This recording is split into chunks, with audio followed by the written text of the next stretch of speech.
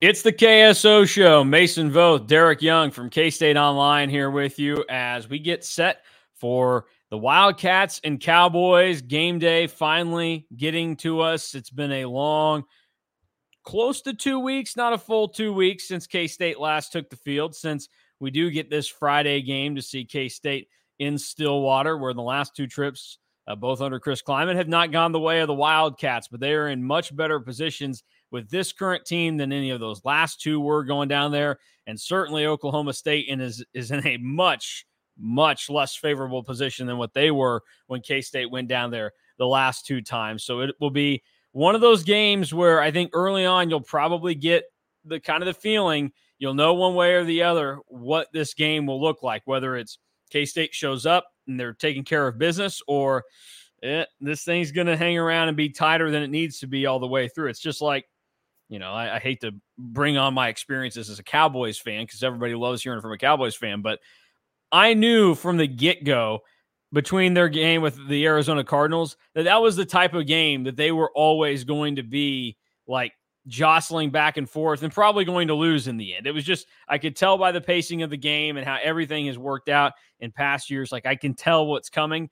Hopefully you don't get that feeling watching K-State. Hopefully the feeling you get is, oh, this is going to be easy. This game won't be close from basically the opening whistle, because I tend to think that's the way it goes. We know DY earlier in the week feels like it's still going to be a little bit of a dogfight just because Oklahoma State is in desperation mode. It's easy to see why you would think that, DY, because this is a team that just had their bye week. They need to get right, because if they don't get right now, there's no fixing this thing the rest of the season. This is just going to be a wash of a year and bring on some very, very, very tough questions about Mike Gundy. So real quick, just off the top, what is the initial vibe for you right now as we sit here, a day plus away from kickoff between K-State and Oklahoma State? Yeah, just that this game will tell us a lot more. And I know this is a Kansas State podcast, so this is going to sound very counterintuitive, but this game will probably tell us a lot more about Oklahoma State than it will Kansas State, because this is the desperation mode for the Cowboys, because, as you said, they just had a bye week. They're 2-2 against a pretty poor schedule already, and it's not really going to get harder for them. Kansas State's probably the toughest, maybe besides Oklahoma. You get Bedlam there, but they'll get up for Bedlam. They'll get up for Bedlam at their 0-11. So not worried about that. So this will probably be the best version of Oklahoma State that you'll see until the Bedlam contest. It's desperation mode. And you got to think, for the Cowboys, it could be your last stand, because if you lose this, you're 2-3. You get blasted by South Alabama. You lost to Iowa State and Ames. You won dogfights against, basically, with Central Arkansas and Arizona State. And you're 2-3. And you got, I didn't even think about it the way you put it, though. Put it. You don't get another bye week. So you got to go 8 weeks in a row here. Yeah. And if it piles up on you quick, like you just mail it in. It's a little bit of human nature. Now, I wonder how some of that doesn't come true, because some of these guys it's kind of the advent of the transfer portal. I wonder, because when the transfer portal wasn't a popular thing, hardly anyone transferred. You didn't really have to worry about mailing in the remainder of the season. But now other teams are watching these guys and might take them the next year. So you wonder if the transfer portal almost keeps teams together a little bit longer than they normally would. Yeah. No, I think you're right. I mean, it's a daunting thing to face when you are not a good team. And if you don't get things right coming out of this bye week, you're in some serious trouble, because there's no other point in the season where you can go ahead and stop the bleeding if you're Oklahoma State or K-State. I mean, that's why K-State's win against UCF was so big. It really didn't matter how it came. It was just the fact that, hey, you get that win, you go into the bye week, you're feeling better about yourselves, and then you focus on restarting the season. I mean, Oklahoma State gets the next 2 weeks at home. That's at least a benefit to them, but it's against K-State and KU, two teams that we've established are probably inside the top 4 of the league. I mean, you can debate where you want to put KU right now, but they're certainly no lower than like 6th probably. They also have a road trip to West Virginia after that. That's a lot tougher now than what we would have anticipated. And we obviously know they still have Oklahoma left on the schedule. And I don't think Oklahoma is going to take that game lightly in the last matchup. So we'll have to see how it goes down. But this is a big game for Oklahoma State. The thing is, and where I've been coming from, I just don't think it matters. I mean, bad teams play big games all the time, and most of the time they go out looking like who we thought they were. I mean, shout out Denny Green. But I think Oklahoma State is who we thought they were, and they're going to prove that on Friday night in Stillwater. And K-State's going to help them do it by, shoving the football down their throat and beating them by 3 touchdowns. So I think it'll be tight for a half, but as you alluded to, Oklahoma State's a blink away from being 0-4 in the Big 12, probably. Yeah. Yep. It could tumble real fast. And I mean, you can look at it. If they don't look competitive, if they don't win some of these games coming up, it's certainly not out of the question that they could really struggle to find wins anywhere in the Big 12 this season. I mean, our Big 12 power rankings that you compile each week, they were consensus number 14 out of 14 this week, right? Yes. Yeah. Everybody had them at the bottom. So that's not a great sign for you. No, it's not when you also, it's not a great sign when you are by far and away number 14, when you're basically competing for that spot with Iowa State, Baylor, Cincinnati, and Houston. Like, if everybody thinks you're worse than Houston, it's not going well for you. Which is crazy because Oklahoma State didn't even play last weekend, and 2 of the teams that are competing for that bottom spot with them got beat by 30 points over the weekend. So it's really not like, that it's pretty clear that people think you suck right now if you're Oklahoma State. Yes, and Houston's already got a loss to Rice this year. Yeah, yeah. And the Rice loss is probably worse than South Alabama, although JT Daniels, I keep seeing his name in like top 10 statistical lists. So I guess he's rejuvenated his career a little bit down there. South Alabama, since beating Oklahoma State by nearly 4 touchdowns, has lost to Now, these are also good group of 5 schools, so I'm not totally trying to disrespect it, but they've lost to Central Michigan and James Madison. Yeah. James Madison's having a good season. They might win the Sun Belt. They might win the Sun Belt, but I believe they technically can't play in the Sun Belt championship game. Oh, that's probably true. They just transitioned, so the NCAA is going to axe them on that. We'll talk about something with the NCAA at the end of the show real quick, but first, let's dive into it.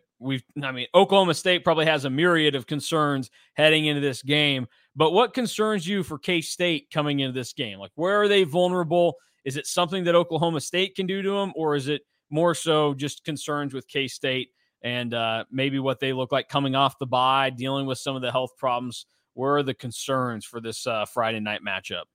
Not overly concerned with health. I mean, you can make a case, man. Kansas State's probably healthier than they even were in week 1. Notwithstanding the injuries at linebacker to both Daniel Green and Asa Newsome. But I would say it's more beating yourself, I think, because I don't know if Oklahoma State can go out and do it. Now, I will say this.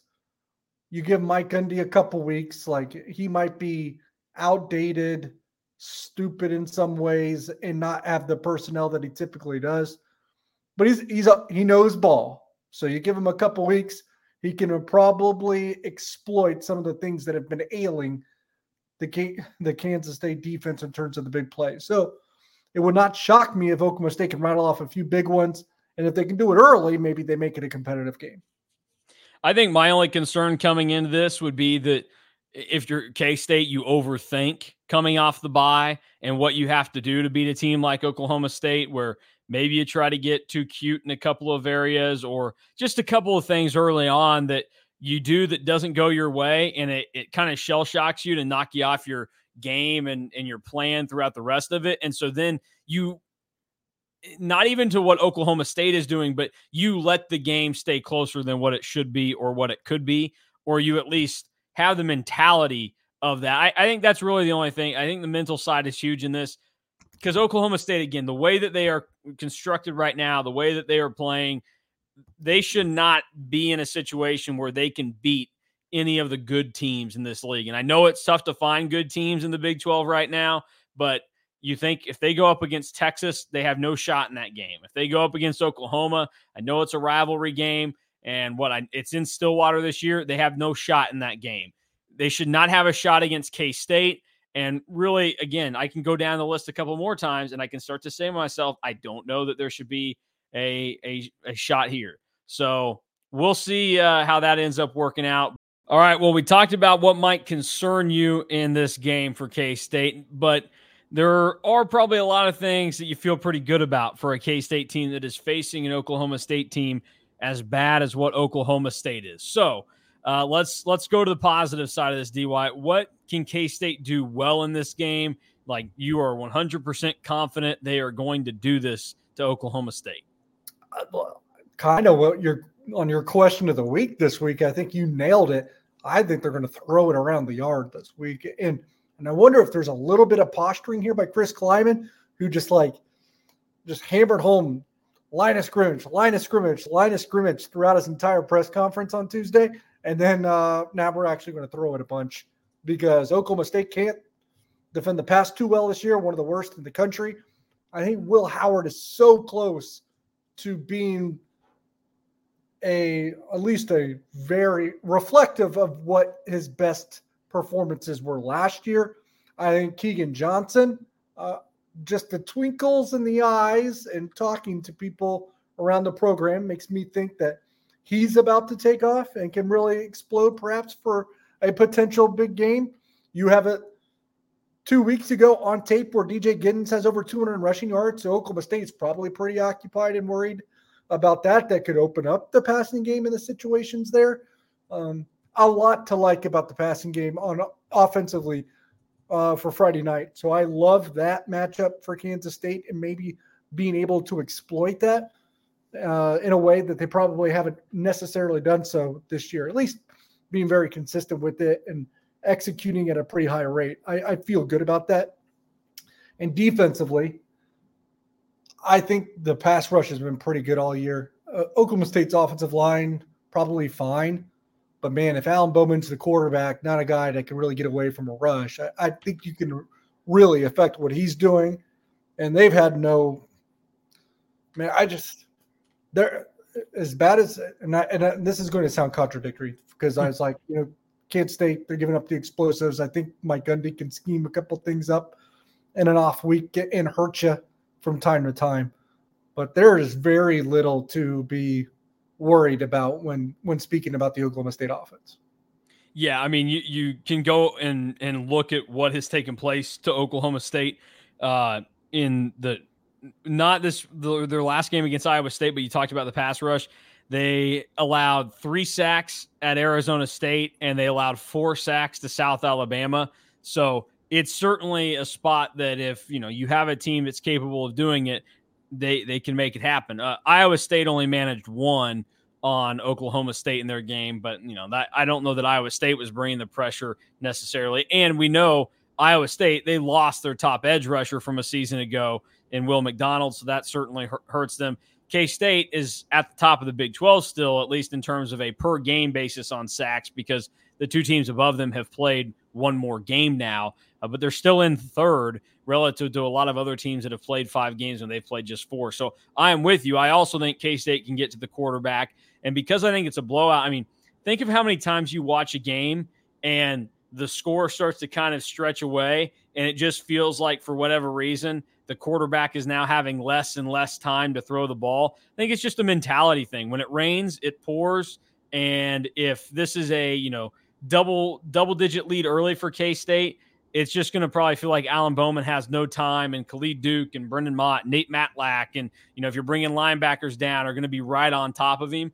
So I'm confident in that. And then, yeah, you're right. I mean, question of the week, I wrote about it. I think Will Howard's going for 300 yards passing in this game. He threw for 296 against them last year, and this was a better secondary a season ago. Now this is an Oklahoma State team coming off a game where they gave up over 300 passing yards to Rocco Beck, the freshman at Iowa State, who had not proven he could do that in any game up to that point. I know he threw it around pretty well against Oklahoma, but that was really only for a half, and even in that, he still threw some picks. And then they also, they let Central Arkansas throw for over 270 passing yards on them. So that's an area where I really think K-State takes advantage of it. Plus, you're coming off of a bye week if you're K-State. You're banking on health, and you're banking on better integration of some of these receivers with Will Howard. And obviously you talk about Keegan Johnson. That's a really good thing to hear for the Wildcat fans out there, that there's the twinkle, the glisten in the staff members that think that some good things might be coming. And I think Drew and I are both on this, but Keegan Johnson, that first touchdown probably coming this week. That's where we're both aligned with. Maybe you feel the same way. We'll not the first touchdown of the game, just in general. Anytime? Yes, just in general, anytime. Yes, yeah. I'm not going to be so bold and be like, yeah, Keegan Johnson first touchdown of the game. That's reserved for Jaden Jackson. Jaden Jackson, DJ Giddens, Avery Johnson. Oh yeah, Avery Johnson. Yeah, I mean Avery could have had a chance at Mizzou to have the first touchdown if he broke one off there. I mean Will Howard is always a bet because they like to just kind of sneak him out there. Although it's almost getting to the point now where they've done that so much where, the thought of Will being immobile, probably these teams are aware of it. It probably takes away your ability to just kind of sneak him and walk him in.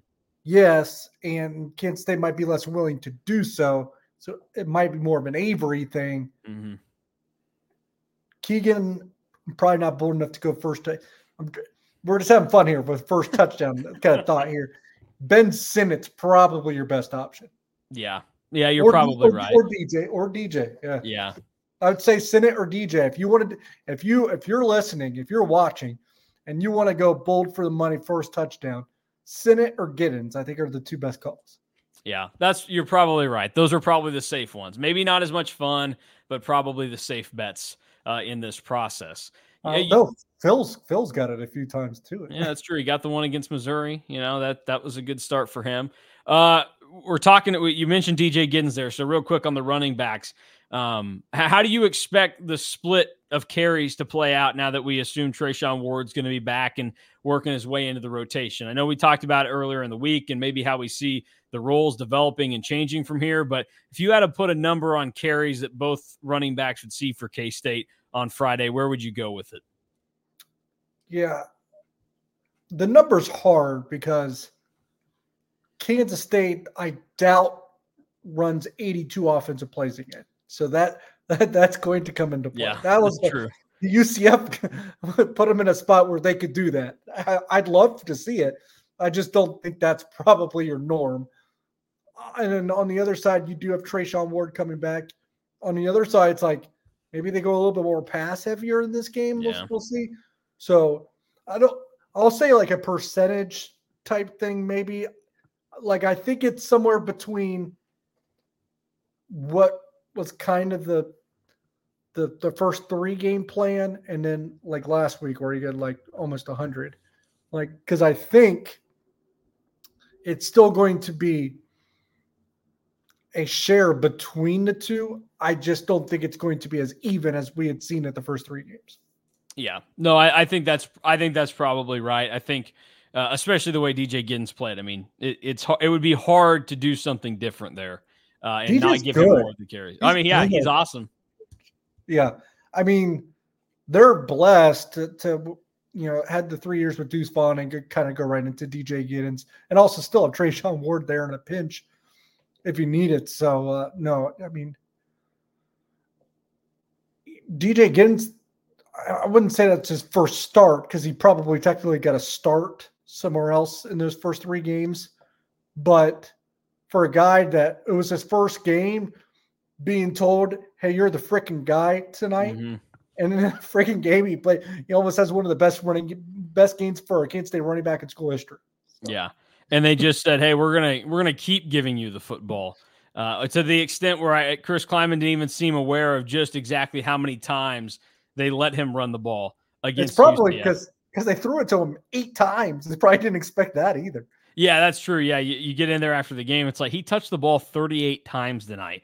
You're like, oh crap, really? But yeah, 30 carries, which is a little bit on the high end if you think about like college football and where things go now. But then you throw the eight passes onto it because, I mean, I'd have to go back and look. But what do you think the most carries in a game Deuce Vaughn got at K-State was? I don't know if Deuce ever got 30. I'll give you a little bit as I look it up and check. Okay, I have the highest from last year in there. He hit that number once in 2021 as well, and he definitely didn't hit it in 2020. I can tell you that they weren't giving it to him as much then. Okay, so I have the number for you. Do you want to throw a guess out there? Carries, right? Carries, yeah, just carries. So he did it twice. 32. No, 26 was the most carries Deuce Vaughn ever got in a game. I thought you said when he did do it twice, you meant like. Oh no. Yeah, no, I meant his career high in carries. I would have guessed before I misunderstood you. I would have guessed 27. So okay, close. Yeah, that'd be close. Yeah, he had 26 in the Big 12 title game against TCU last year, and then this one probably won't come as much of a surprise to you. He had 26 in the Southern Illinois game where Skyler got hurt and Will had to come in at quarterback in 2021. So see, I would have thought it might have been like the game where he had to play quarterback against Texas as well. He had 24 carries in that game, so he was close. Yeah. Yeah. Oh, well, I thought we were done talking about that game in K-State circles. I think we're just trying to block out 2021 Texas from the memory bank. That's not a fun time. All right.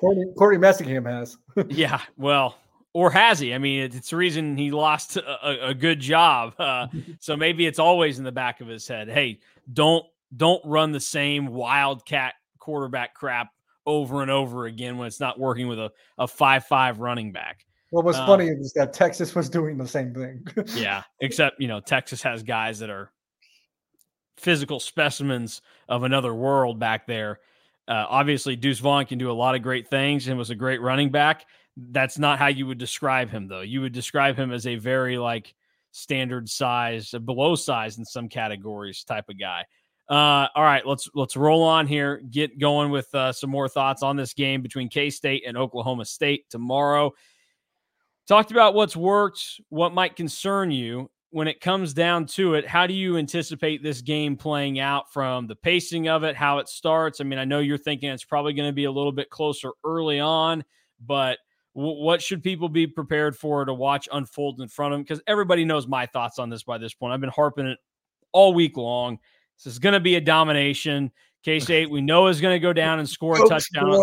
Is going to score on the first drive, and it's going to be on from there. Maybe O-State matches with a score on their first drive of the game, but after that, I think it's probably one of those where things kind of get stretched out. So where do you see it? Because your answer is probably a lot more entertaining on this than mine is. Yeah, I would say that I do think it's competitive for at least a half, maybe a little bit longer than that, because I see this as more of a Missouri type thing where you're playing on the road against the team with their backs against the wall that has to have this game, and they put up their biggest fight of the year. And I truly think that's what we're going to see from Oklahoma State. And then add that to the fact where they had a little bit of extra time to prepare, and they probably schemed up some tricks and some little gadgets and toys throughout the week that are going to work, that exploit the inexperience of your defense. Now, maybe that wears off at some point. I think it will. And at the end of the day, it won't be good enough to win just because Oklahoma State doesn't have the same personnel that Missouri has. Yeah, that's probably more than fair. I can see that being a possibility. I look at it, man. K-State, even for all the flaws that we've seen this year, they are still a much better team than Oklahoma State. They have better talent than Oklahoma State, and very rarely can you say that, but you look at it at what's developed here. K-State has better talent. I just think that they go out there, they're focused.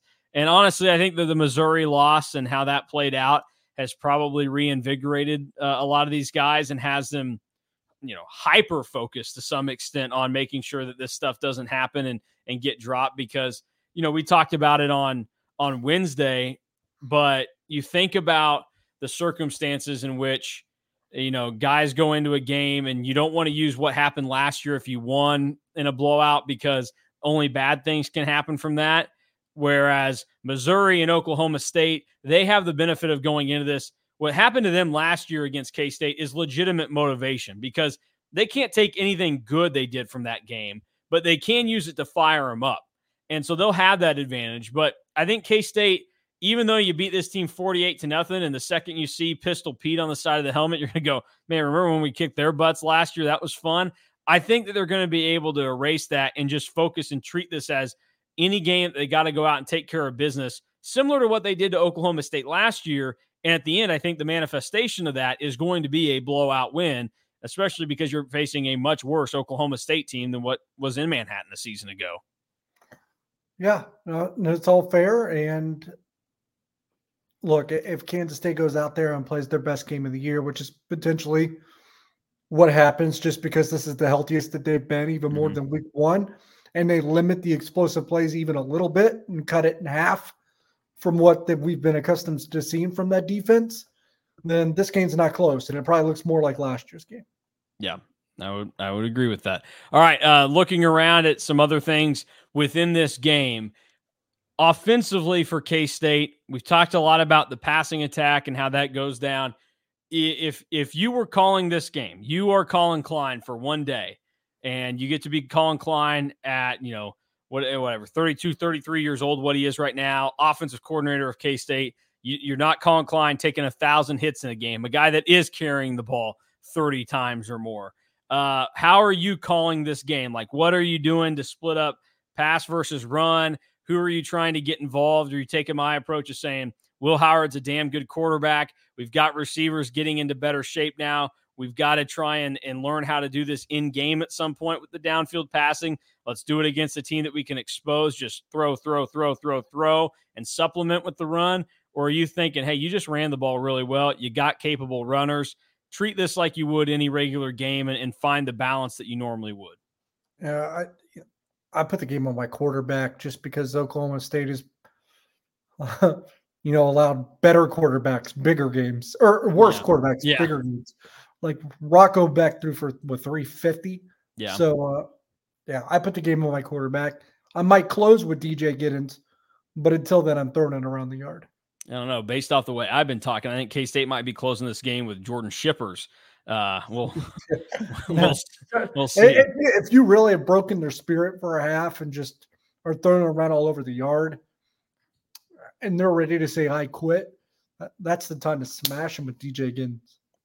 Wow. Oh, so yeah, I mean, you're saying, hey, this could be a closer game, but you're like, if you've got him like, one blow away from death, you're like, yeah, just kill him, I know. I mean, I feel like you're pumping me up so much. I'm like, I'm going from this game being like a 10 to 15 point game to like a 30-point game.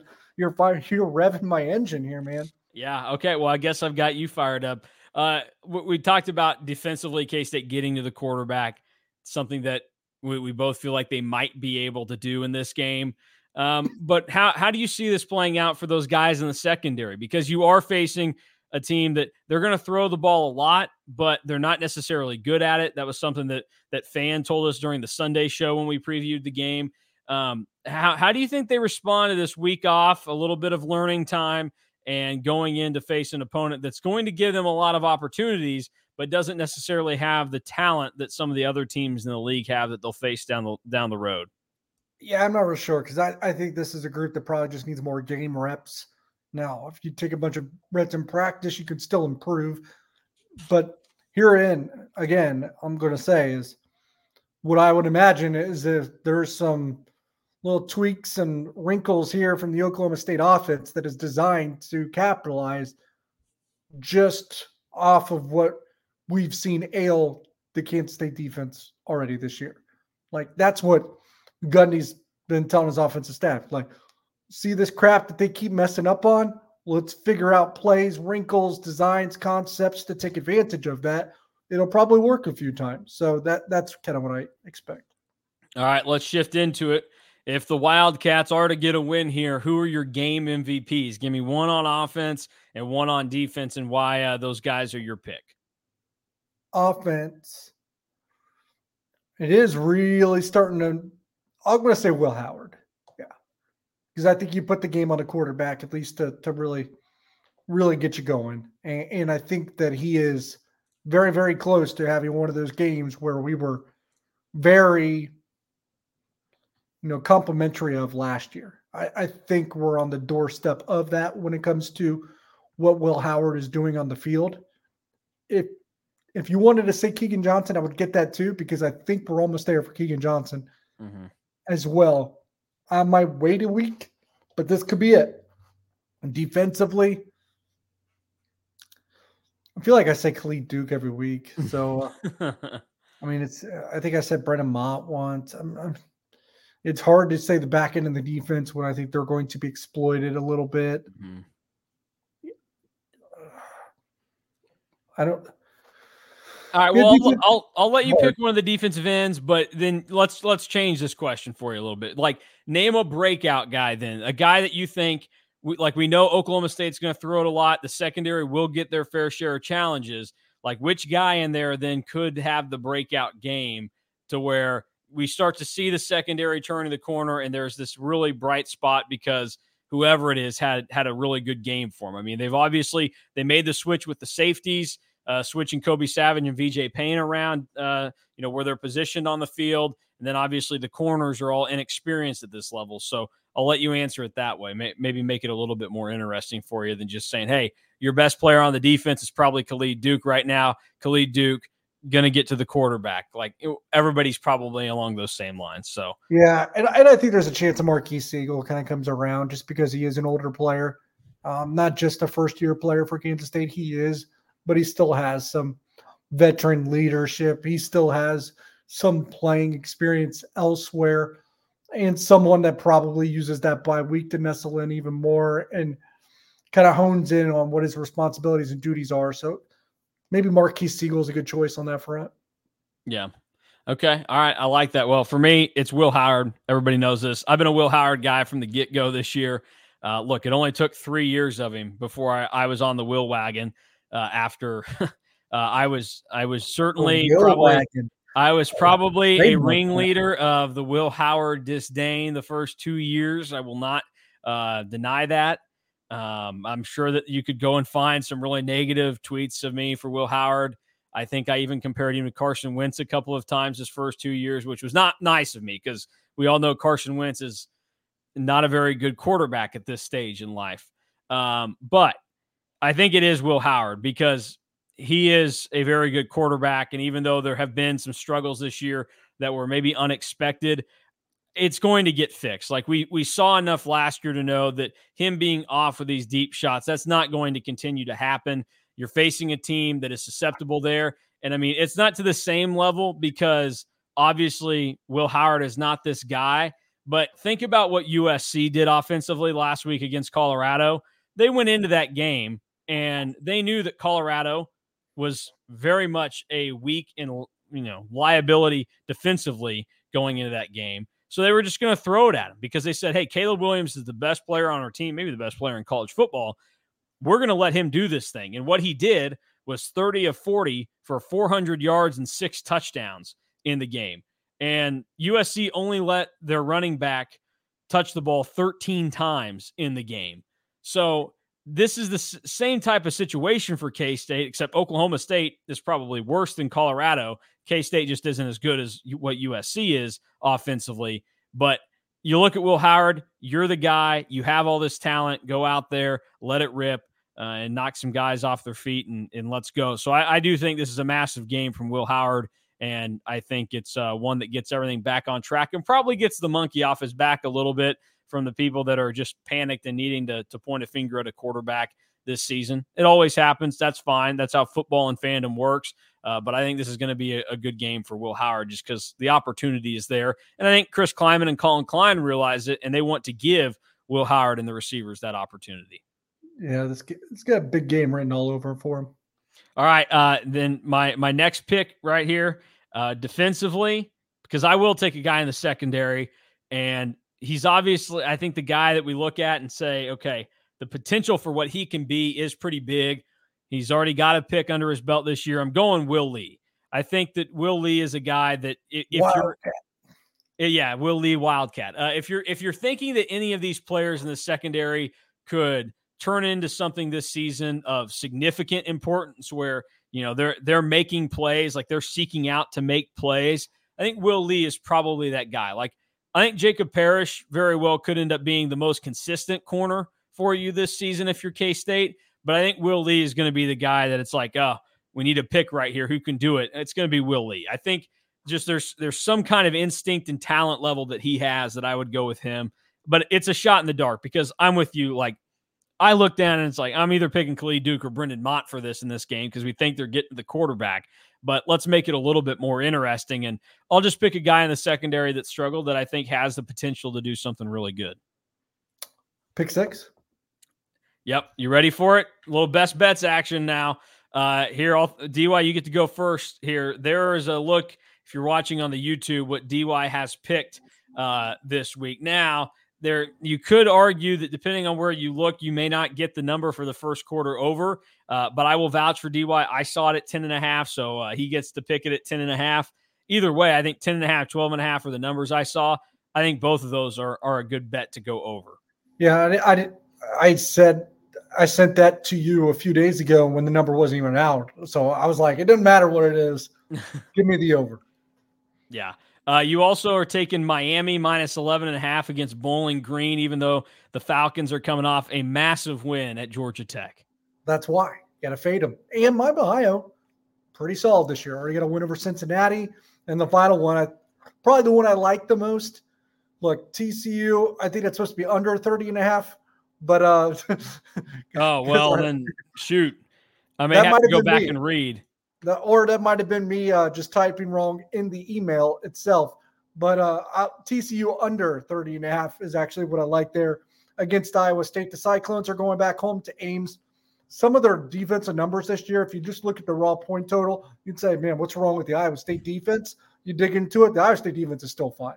Like there's some special teams touchdowns. There's some touchdowns for the other team's defense. That's not the Iowa State defense. And plus TCU offense overrated. Kendall Briles overrated. TCU just lost at home to West Virginia. I mean, do you think TCU could score 31 on Iowa State names? I surely do not. No, probably not. If they just scored only 24 or 21 at home against West Virginia, and you think about Oklahoma State, it felt like Oklahoma State had a really good offensive day, and they only scored 27. So, yeah, you're probably right here. And I did look. You had it right. My reading comprehension was bad. I wrote over, and I read it as over earlier. It's clearly the under. So I don't want anybody watching this on YouTube to get confused. DY is not a clown. TCU under 30.5 this weekend. Okay. Yeah. It wouldn't surprise me if they went under 20. How about that? Yeah, I mean, that could be another really ugly game. I think with Iowa State, any game that they're in this year, you just have to be prepared for something really atrocious to show up on your TV screen. Yeah, their offense is bad enough to make it ugly, and their defense is good enough to make it ugly. Yeah. Okay. All right. Here's a look at mine. I too am taking Miami to cover this week. DY. I'm taking the Hurricanes minus 20.5 against Georgia Tech. Miami has actually, I'm typically a Miami hater. If you give me Miami, Texas, Notre Dame, some of these big brands that people are just dying to be good, I kind of think they're frauds. Unfortunately, I think Miami is not a fraud this year. They've kicked everybody's butt. I thought, like Texas A&M was going to go in there and beat them, and I don't even like Texas A&M. I just was like, Miami, not the real deal. Miami beat them 48-33. Miami is going to put up points on Georgia Tech, and I just don't know that the Yellow Jackets are going to be able to keep it anywhere within that realm. I mean, Georgia Tech has been able to score at least 30 points on some scrubs this year, but they have had their struggles, obviously, with the likes of Bowling Green and Ole Miss. And Miami probably in a similar vein to what Ole Miss is right now. So I am going to take the Canes with the big number of 20.5. So I see your second one there. And I will tell you this. I've been asked about this game many times because at this point of what I do, I'm apparently on 12 different shows during a week asking about games. I like Baylor in this one.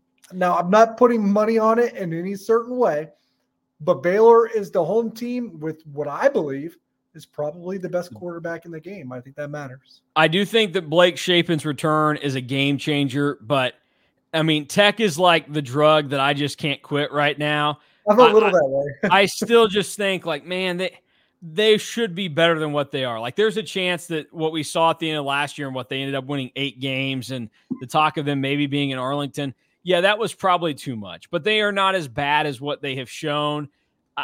I can't believe it, especially with as bad as Baylor has been at times, even minus Shapen not being there. I'm riding with the Red Raiders one last time. And then, of course, probably the time that I'll get off the wagon is when K-State goes down there next week. And then Tech will finally show up and be like, oh, this is the team that we thought we'd see all along. And K-State fans will be like, crap, we just lost to Texas Tech. So, yeah, what I will say, if you're a K-State fan, and obviously if you're watching or listening to this, you probably are, root for Baylor this weekend. Because if Tech's sitting there, what this would make them, if they lost that, what are they, 2-4, 0-1-2 in the Big 12? Like, the energy's probably not going to exactly be there in Lubbock if that's the case. Now, if Tech goes out there and blasts, or doesn't even blast them, beats Baylor, now they're 2-1 in the Big 12. Now they don't have a losing record anymore, and you're playing them at night. Is it still Jones AT&T Stadium? Yes, I believe it is. So if Texas Tech wins at Baylor, that place is going to be on fire the following week. All right, then my last one, my one from the K-State game, Keegan Johnson. The touchdown is happening this week. I mean, they're going to be throwing the ball. He came so close in that was the game against Troy, came up just short. And hopefully with this week off, you get him integrated better. The health is better. There's just a lot of things that suggest that this is probably the week that it happens. You can also get good value on it probably still. I mean, I think Drew told us last night that's still like plus 475 in some places. So that feels pretty good, especially like if you wanted to pair that, you can always do these same game parlays. And again, I'm an idiot, despite the fact that I've had probably a good 2-week stretch here. You could pair that with, I think, Will Howard, his passing yards total is still like 255.5. I mean, I think both of us at this stage think he's going over it. You can debate on if he gets to 300 or not, but he's probably going over that. So, pair those, you got yourself a nice little payday if you throw a little coin on that before you hit the Oklahoma border on Friday. Yeah, and with the first quarter over. Yeah, exactly. Yeah, there you go. You got a perfect batch right there to let it rip. So one last look there. There are the best bets this week. And I promise people are probably like, oh, Mason's getting his ass kicked in this. That's why he's not showing the scores on the YouTube. Look, I played around, was trying to simplify the graphics, make it look cleaner. And I need to find a way to get the records back on there. So I promise next week the records will be back that will show, yes, DY is beating me. But I'm not trying to dodge that fact. Like I think I'm 3-6 right now, and he's like 6-3 or 7-2. He's something like that. He's doing really well in these. So I didn't want anybody to think, oh, he's dodging it. He's going to try and change the rules here. No, I'm getting my butt kicked. It's okay. I can take a loss every once in a while, but hopefully we get back on track this week. If the first quarter over doesn't hit, it's probably because Oklahoma State didn't score, which would mean Kansas State's probably pulling away. Yeah, you're probably looking at K-State up like 10-0 or something, because that was kind of maybe the concern with like the UCF game with how things went out, and they responded. You're like, I don't know, but yeah, it worked out. I like the first quarter over in probably every K-State game this year, unless it gets to some astronomical number. It seems like a likelihood because you have a really good offense with a defense that is allowing some explosive plays right now. Yeah, and the defense does settle in at times, but not until the second half. Yeah. All right. Let's move back to K-State, Oklahoma State. We've talked about it in great length. Give me a score prediction for K-State, O-State. Now that we've gone through and talked up basically every corner of this game. Yeah, you guys know I feel like Oklahoma State can hang around a little bit just because I think they're going to get enough big plays on offense despite their personnel lacking the maybe playmaking ability to do so. I could be very off in that just because I agree they don't have the playmaking ability to do so, but I still think they do it anyway. So I have a 35-23. Okay, there you go. That's it's not as big and exciting of a win as I think. Still a cover. Yep, that's right. Yeah, K-State's an 11.5 point favorite right now, and they're like the odds are very skewed in their favor. I think when I looked earlier, it was like you could get O-State minus or plus 11.5 at like minus 102. So they feel pretty good about how some of this might go for K-State. Yeah, and that would suggest that the line's probably even going to grow into the 12 range at some point. Yeah, I think the way that it goes down, I've been saying it's going to be a butt kicking like all week. And I would probably throw out there, I mean, I have to be a little bit more precise with my score, but I'm going to say K-State probably goes out. And this feels like the type of game where they get into the 40s. And I don't know. I don't know if they settle for field goals in this one. I might say K-State 41, Oklahoma State 10. State gets a touchdown, but Mike Gundy also kicks a sad field goal at some point in the game. And you say K-State doesn't sell for field goals. So if we're getting 41, are we missing another extra point? Yeah, I think there's probably a missed extra point in there. Yeah, I'm sorry. I know I hate to do that to your guy, DY, but it's just how it goes. All right. Transitioning into the rest of the Big 12 this weekend, a look around the league with the Week 6 games. It's not as busy of a slate, and certainly if you're watching on Saturday, it's going to feel really light because with K-State, O-State playing on Friday, there are only 4 games on Saturday, but it kicks off at 11 with the two traders, the two teams that will not be Big 12 teams next year. I also saw Greg Sankey, the SEC commissioner, is going to be in attendance at this game. Brett Yormark is not. He was asked about it, and he was basically like, hey, that's his future. Like, he should have that. He should have that day. There's no reason for me to be there, which I respect from Brett Yormark, but also, like, it's kind of goofy that in 2023, with all these teams the SEC currently has, their commissioner is going to be at a non-SEC game on Saturday. And then UCF KU at 3, Tech Baylor at 7, TCU Iowa State at 7 as well.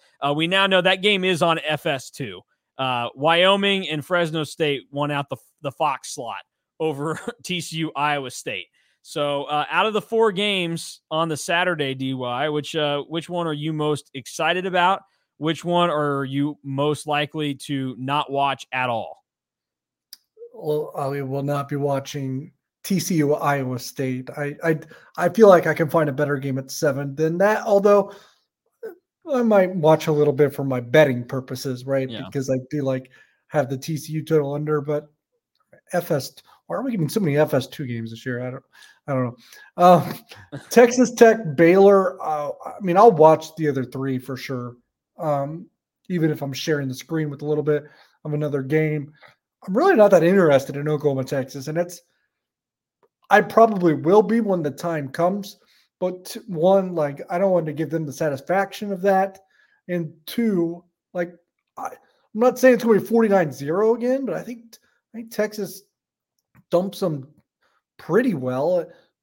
UCF Kansas is probably the one that I'm most interested in just because it's Kansas. And I think UCF has a chance to win in Lawrence.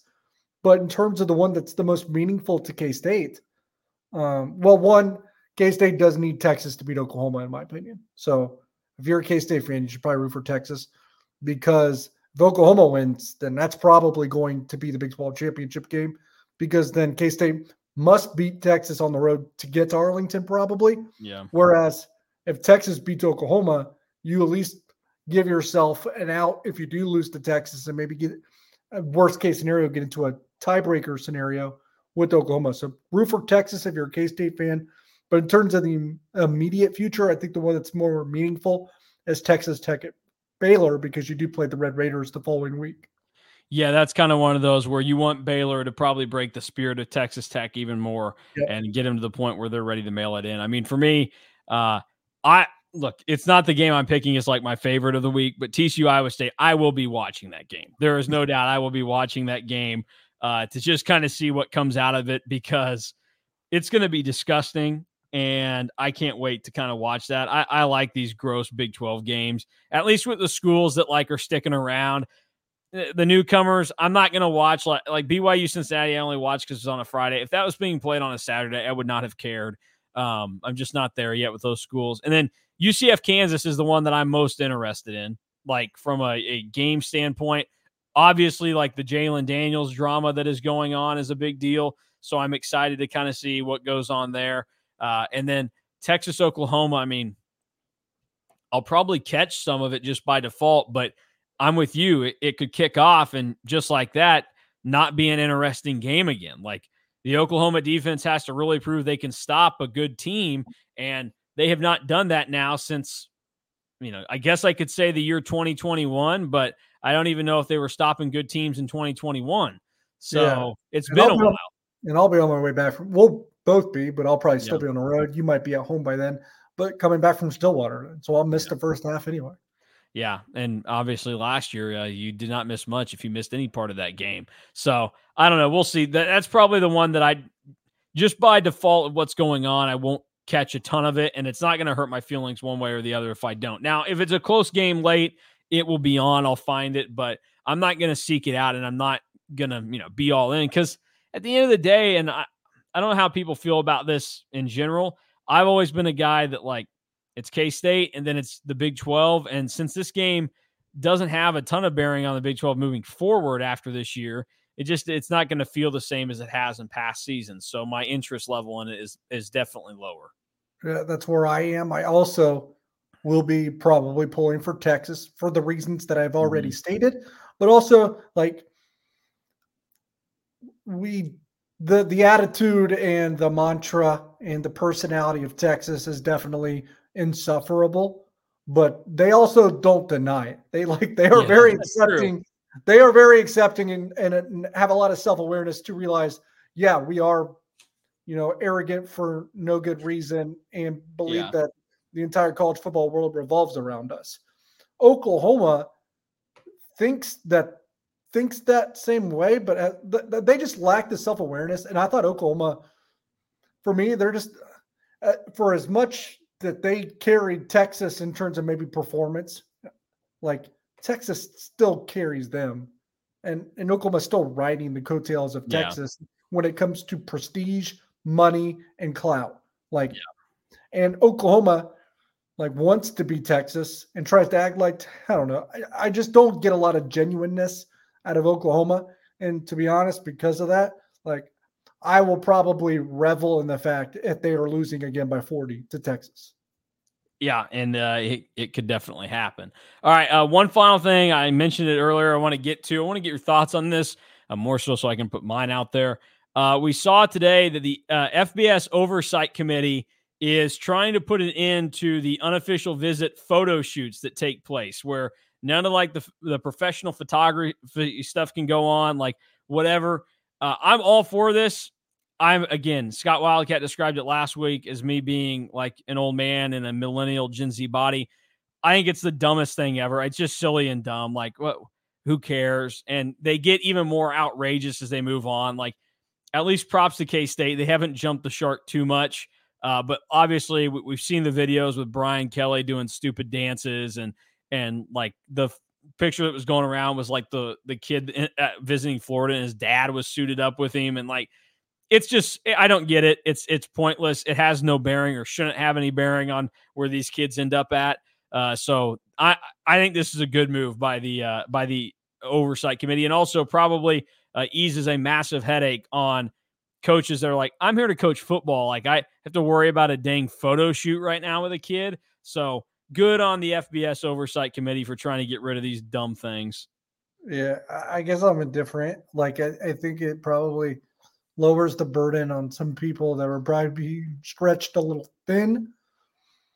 I'm not sure that they really had to intervene here. I don't know if that was necessary. I mean, you're right. This doesn't seem like the kind of thing that they really should have been focusing on. I'm sure there were a lot of other things that they could have probably worked a lot harder on. But yeah, well, hey, good for them for making a move, taking a stand, Yeah. I just I don't know. I wish I had more thoughts on it other than just, I think it's dumb, blah, blah, blah, whatever. But that's really just all it is. I do act like an old man sometimes, and I think that stuff, why is it a thing? But it is what it is. Yeah. All right. K-State, O-State, it's coming your way this week, Friday kickoff. So you're getting the pregame pod a day early. We will be in Stillwater. We will have full coverage of the game for you, pre, during, post, whatever you need. K-State Online has you covered. So make sure that you're locked into the website On3, and then also with the social channels, YouTube, the podcast, because we will have content all weekend long following the aftermath of K-State and Oklahoma State, seeing where the Wildcats sit. Obviously, they'd like to get out of Stillwater with a win. sit back and have another Saturday watching the carnage in the Big 12 unfold in front of them. So for Derek Young, I am Mason Voth. Thank you for watching and listening to the KSO Show. We will be back on Sunday with myself, Drew Galloway, and KSU_fan for the post-game pod, and then DY and I will be on the field after the game, giving you our thoughts from Stillwater, as well as our full podcast with the bow tying coming on Monday. So K-State, O-State, 6:30 kick Friday night on ESPN. That'll do it for K-State Online.